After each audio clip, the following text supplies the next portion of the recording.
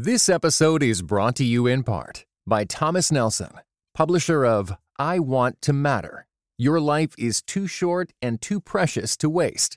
Written and narrated by New York Times bestseller Kathy Lee Gifford. Available now everywhere you get audiobooks. From Christianity Today, this is The Art of Pastoring. I'm Jared Wilson. And I'm Ronnie Martin.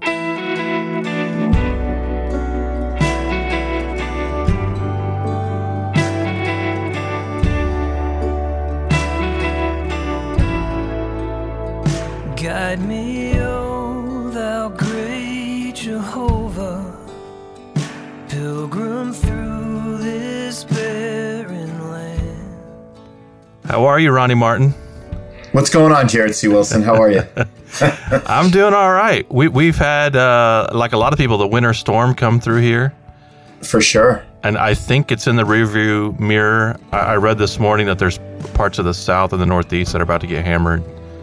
So by the time people hear this, it might have already landed or just landed. So certainly praying for all our neighbors. I got family in Texas that have been a few days without power and water, and it's just not it's good just out crazy. there. I know it's crazy. It is crazy. I know. So we're getting hit, but not in a way where we're worried about our electricity getting shut off and all of those kind of extreme things. So I know it's concerning when you have friends around the country that are like, man, I'm afraid right now because this is really difficult. We don't know when it's all going to play out, Well, and even I've seen some churches are trying to kind of rally and be a resource to help others. But, churches with no power, and saw a friend yesterday, pipes burst at their church, and so the whole church was flooded. And so even some of the churches are finding themselves hobbled because they don't exactly have the infrastructure to help. But yeah, for sure. There's always people resources, which is a good segue, I guess. People resources to talk about today's subject. Transition. Do your magical transition. I know. I'm the king of the awkward transition, which is, I think, part of introversion, maybe. Uh-oh. Here it comes. Social awkwardness? No, I don't know if it is or not. No, I think it is. I would agree with that. Yes.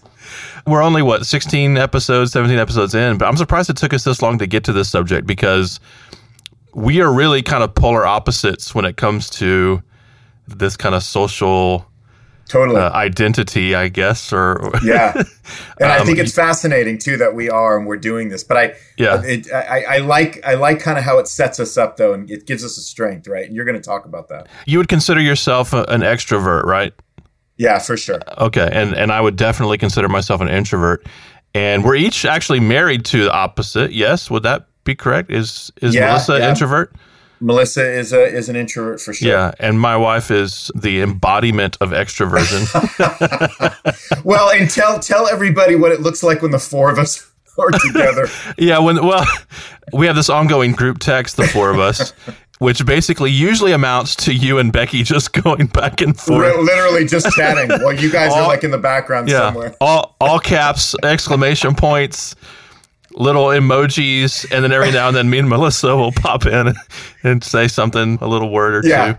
We appreciate that. You guys just check in on us, make sure we're doing okay, make sure we're not like just talking over each other and getting into some big thing, right?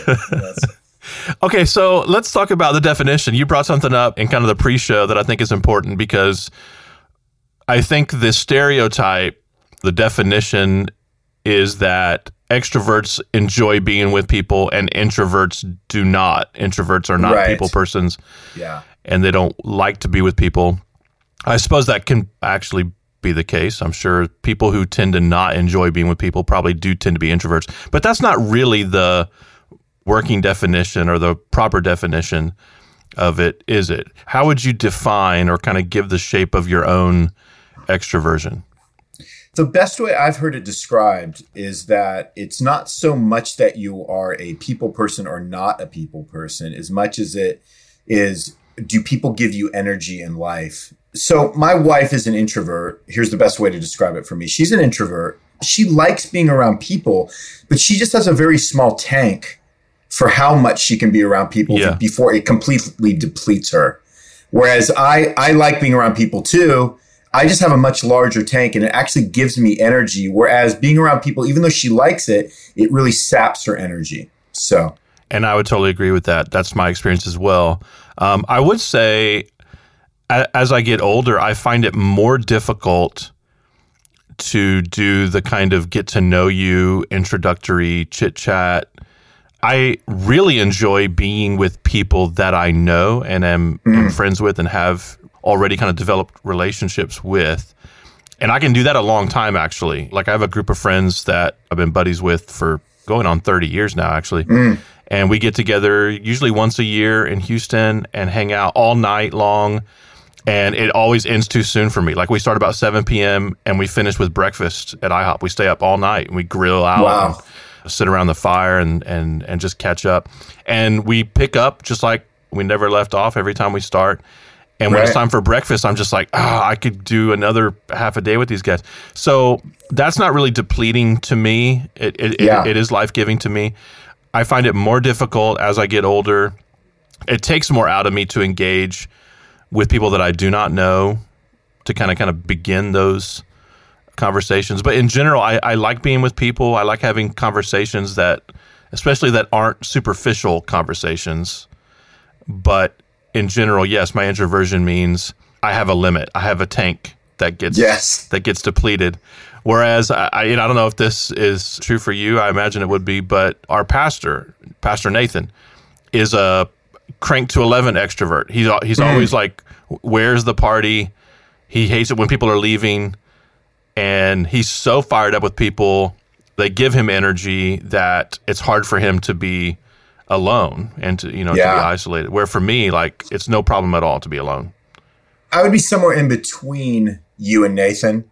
Okay. So I have I'm older than Nathan, right? So yes. I have. Thanks for affirming that so quickly. Much older. Well, it's true. Not that much older. Come on. Maybe a decade. So I do have I have limits, and my extrovertedness has definitely become more limited, like as I've gotten older. So I can turn it up to 11 when I need to, but I also am depleted a little bit more quickly than I was when I was Nathan's age, and even 10 years younger than Nathan. So it's definitely decreased for me. So I think where it's kind of ended up for me in terms of, and you brought up like in terms of being a pastor, because you have to make those initial connections with people often. Yeah. And so I think what I'm able to do is I'm able to turn it on. And again, I don't mean that in a way where it lacks authenticity, but I'm able to turn it on when I need to and say, hey, there's some energy here. I want to hear your story. I want to get together and we'll hang out. It'll be fun. It'll be good. But I found that through the years, it's a little more of something where I have to be very intentional about it. And I have to, in a sense, flip a switch because I don't have nearly as much of that sort of naturally built into me like it used to be. Well, let's talk about that. You've made the segue into the ministry context, which is what this podcast is all about, I suppose. Introversion, extroversion, in terms of pastoral ministry, how do you see your own extroversion playing out in the context of ministry? What are some of the advantages you might perceive, and what are maybe some of the challenges? Yeah, I definitely think there's both. So I think for me, I have a very welcoming kind of presence. I'm kind of invitational. So when I walk into a room, I see people, I notice people in the margins, in the corners. I'm able to draw them out and bring them in. I like doing that. It's not a big thing for me to do that. So I think in some of those ways, I can kind of keep some energy alive and up, keep things moving. And for those people that are introverts, I can compensate for their introvertedness a little bit, especially when we're in a room and you're trying to kind of create a bit of a mood or a culture within the room. I think I can operate in some good ways in terms of that. I think there's two ways that it becomes challenging. I think the first one is that I got to know when to hold them, when to fold them. So if I'm with extreme introverts, they're going to find my extrovertedness a little too much to take at times. So I need to have a balance of how much of that extrovertedness I put out. So there's some wisdom, I think, that comes into that a little bit with me.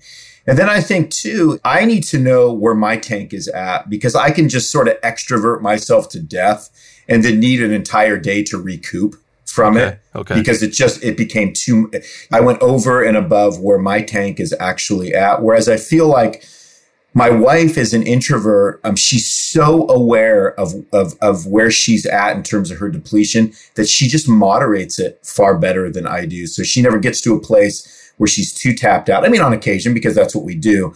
Whereas I can be so out there that I'll finish up a day or a night of my extrovertedness. And it's like, okay, I need a vacation because I just completely, I totally tap myself out. Sometimes I can tap other people out and then I can tap my own self out. So I think those are some of the pluses and the minuses for sure. Yeah. Yeah. It's interesting that you mentioned being able to mitigate your own impact on introverts, being able to of rein yourself in. I was on a ministry trip recently and there was this fellow who, I'm assuming he's an extrovert.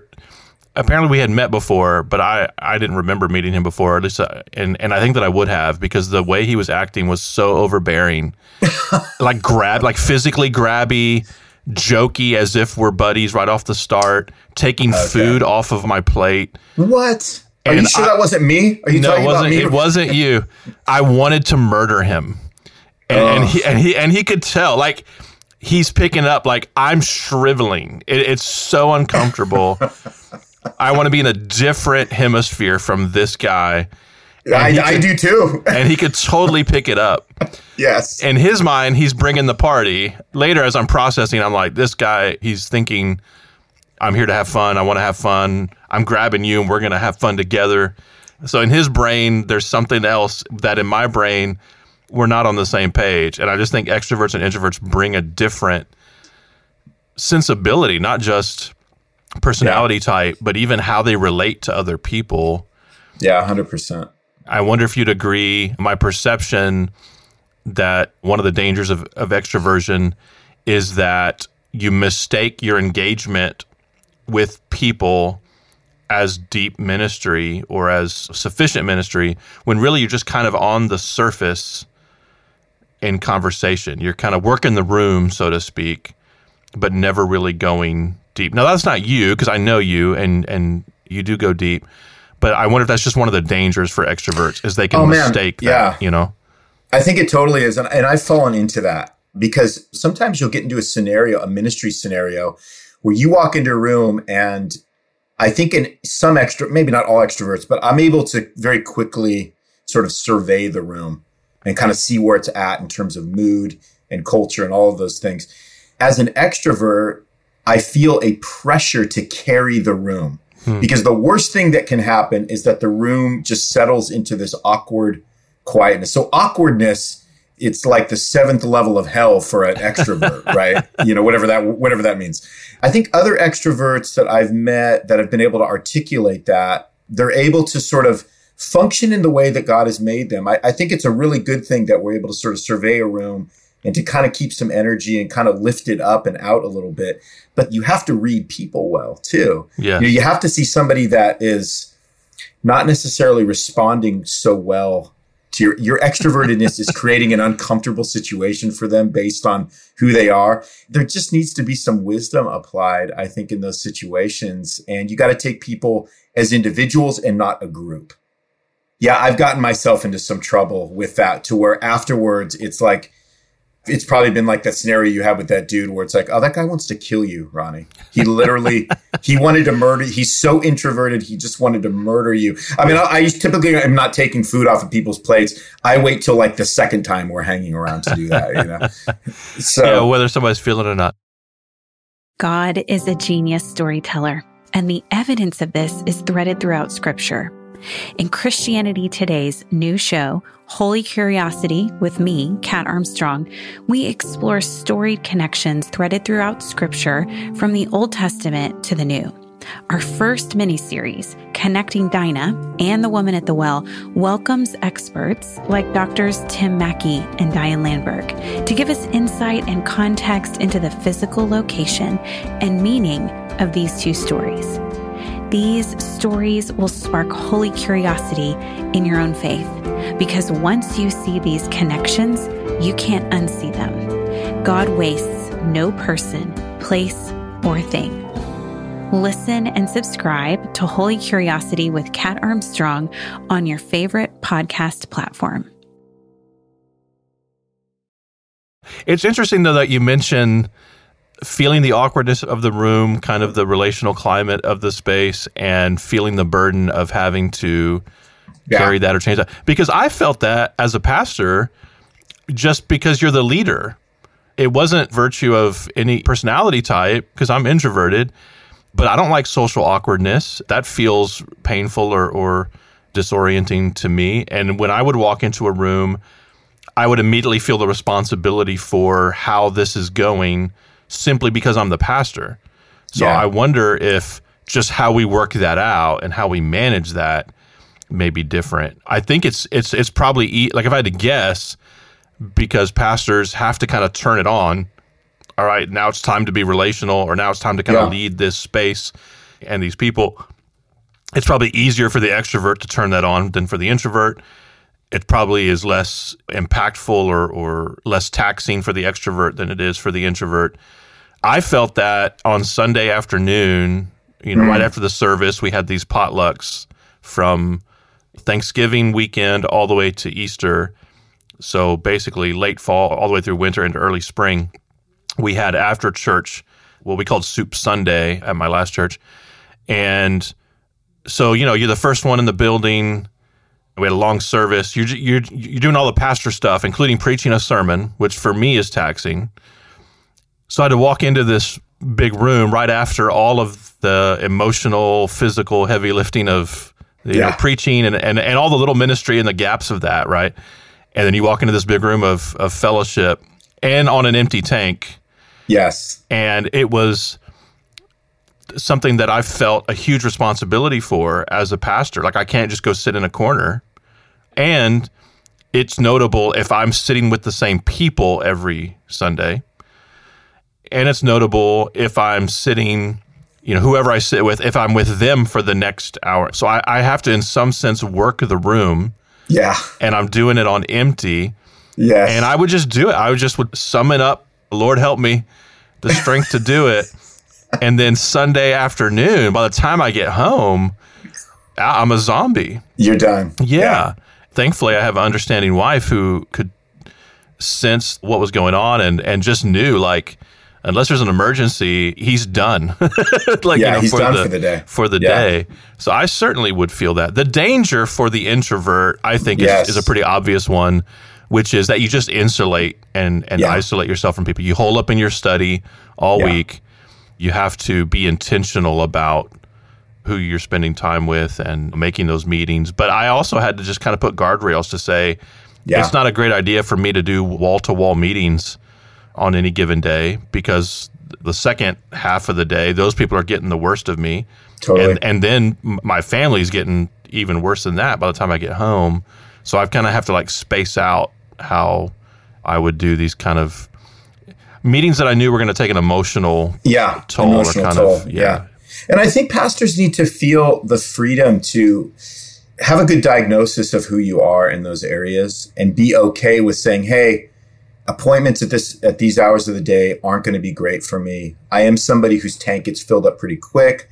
So I need to put in good guardrails. I need to have particular moments of space and time kind of inserted into my schedule so that I can get a good amount of rest, so that with who God has made me, I can give the best version of myself to others. I think it's when pastors see their introvertedness as something that is negative instead of the way God has created them, and they push against it and they fight against it in an unnatural way, then they crash instead of just saying, no, this is who God made you, and it's okay. It's not a bad thing, but you need to be wise with it and work with it in a way that still is able to serve the benefit of others. And it sounds like you kind of came to a place that was a little more like that. I think extrovertedness is the same way. It's going to not serve other people if I'm not inherently aware of how I've been formed through that, right?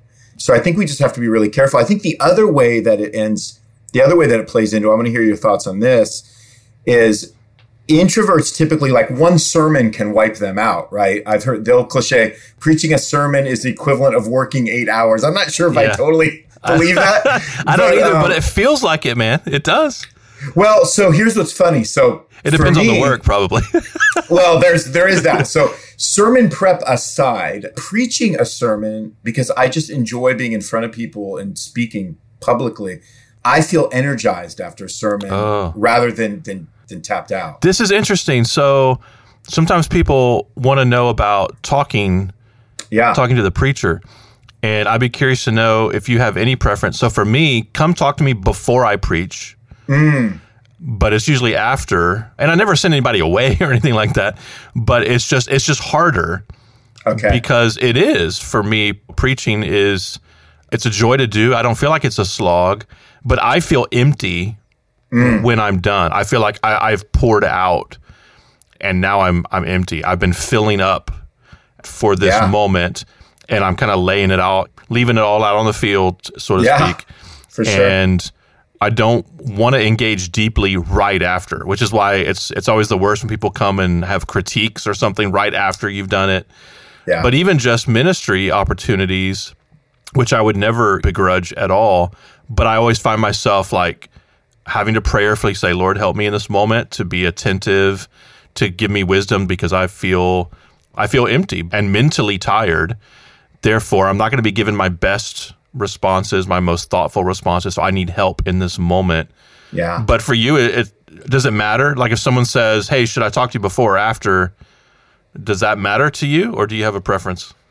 I do have a preference. So I would be the exact opposite of that. Okay. Don't talk to me before because I'm thinking about it and preparing.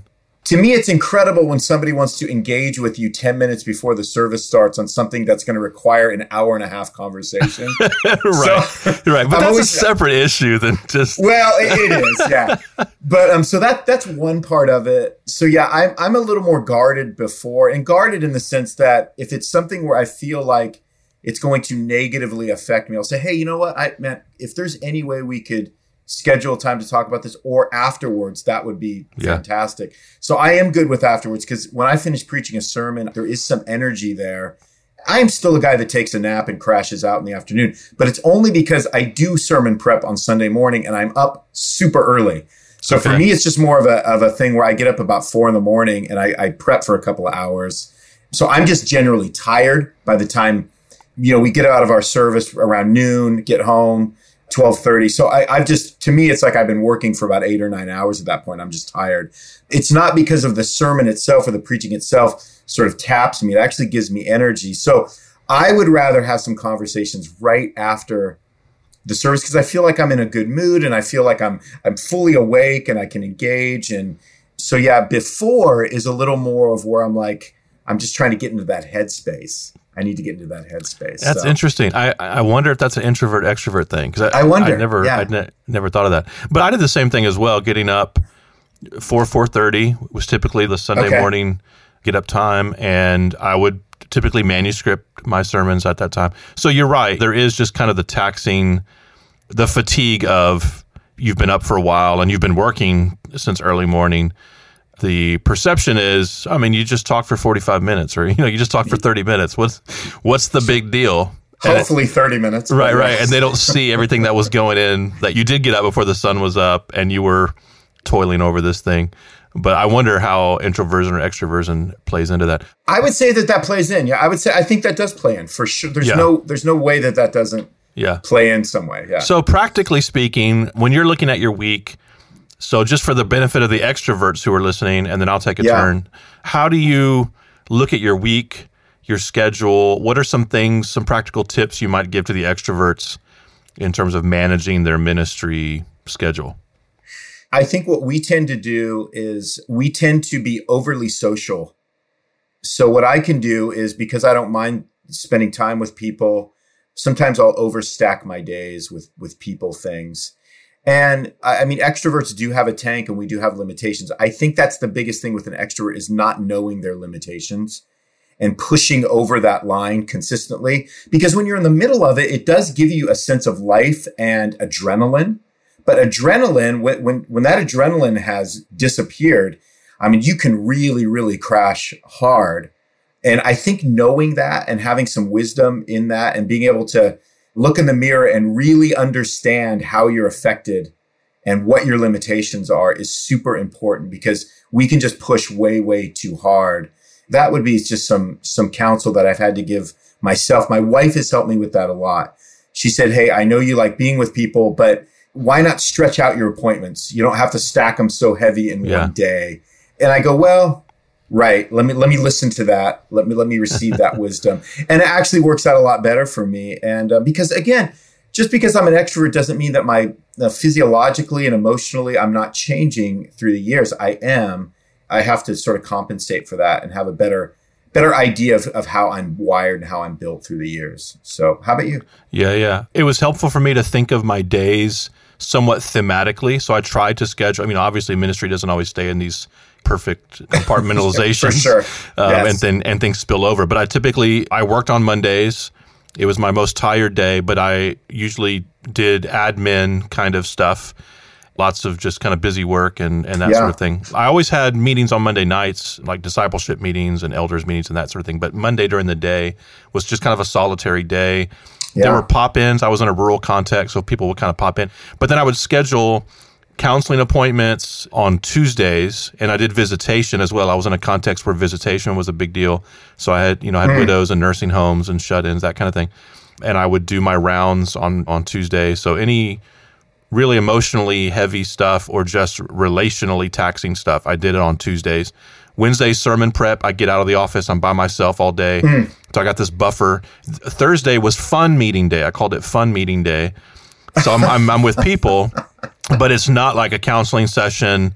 It's I'm going to go visit so-and-so at their workplace, or I'm going to have lunch with a guy in the church or something like that. So I'm hanging with people, but it tended to be people that it's not taking a toll. And that way I'm ending the week with good relationality.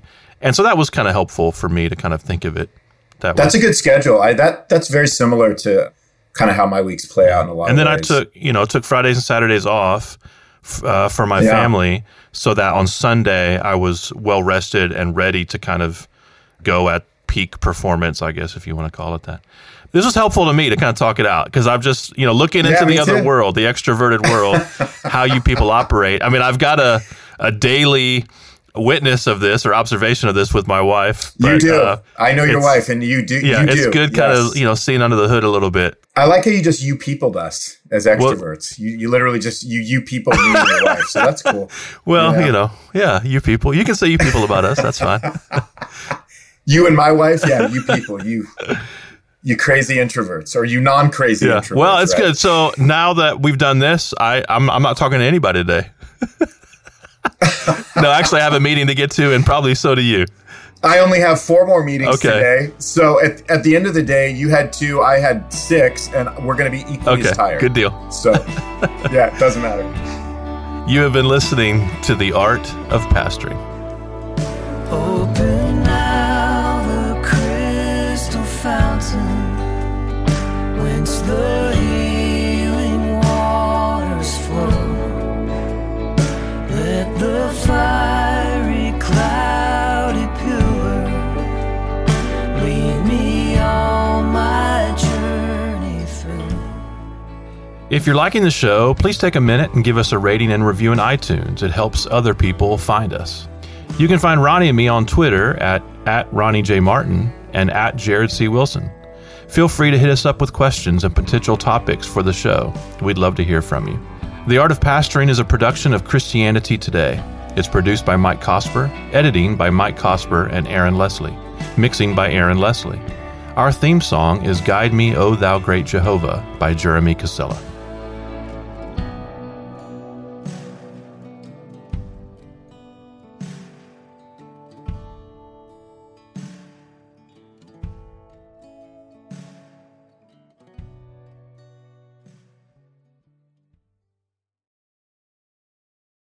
This episode was brought to you in part by Wheaton College's MA in Humanitarian and Disaster Leadership, which prepares Christian professionals to serve others faithfully and excellently.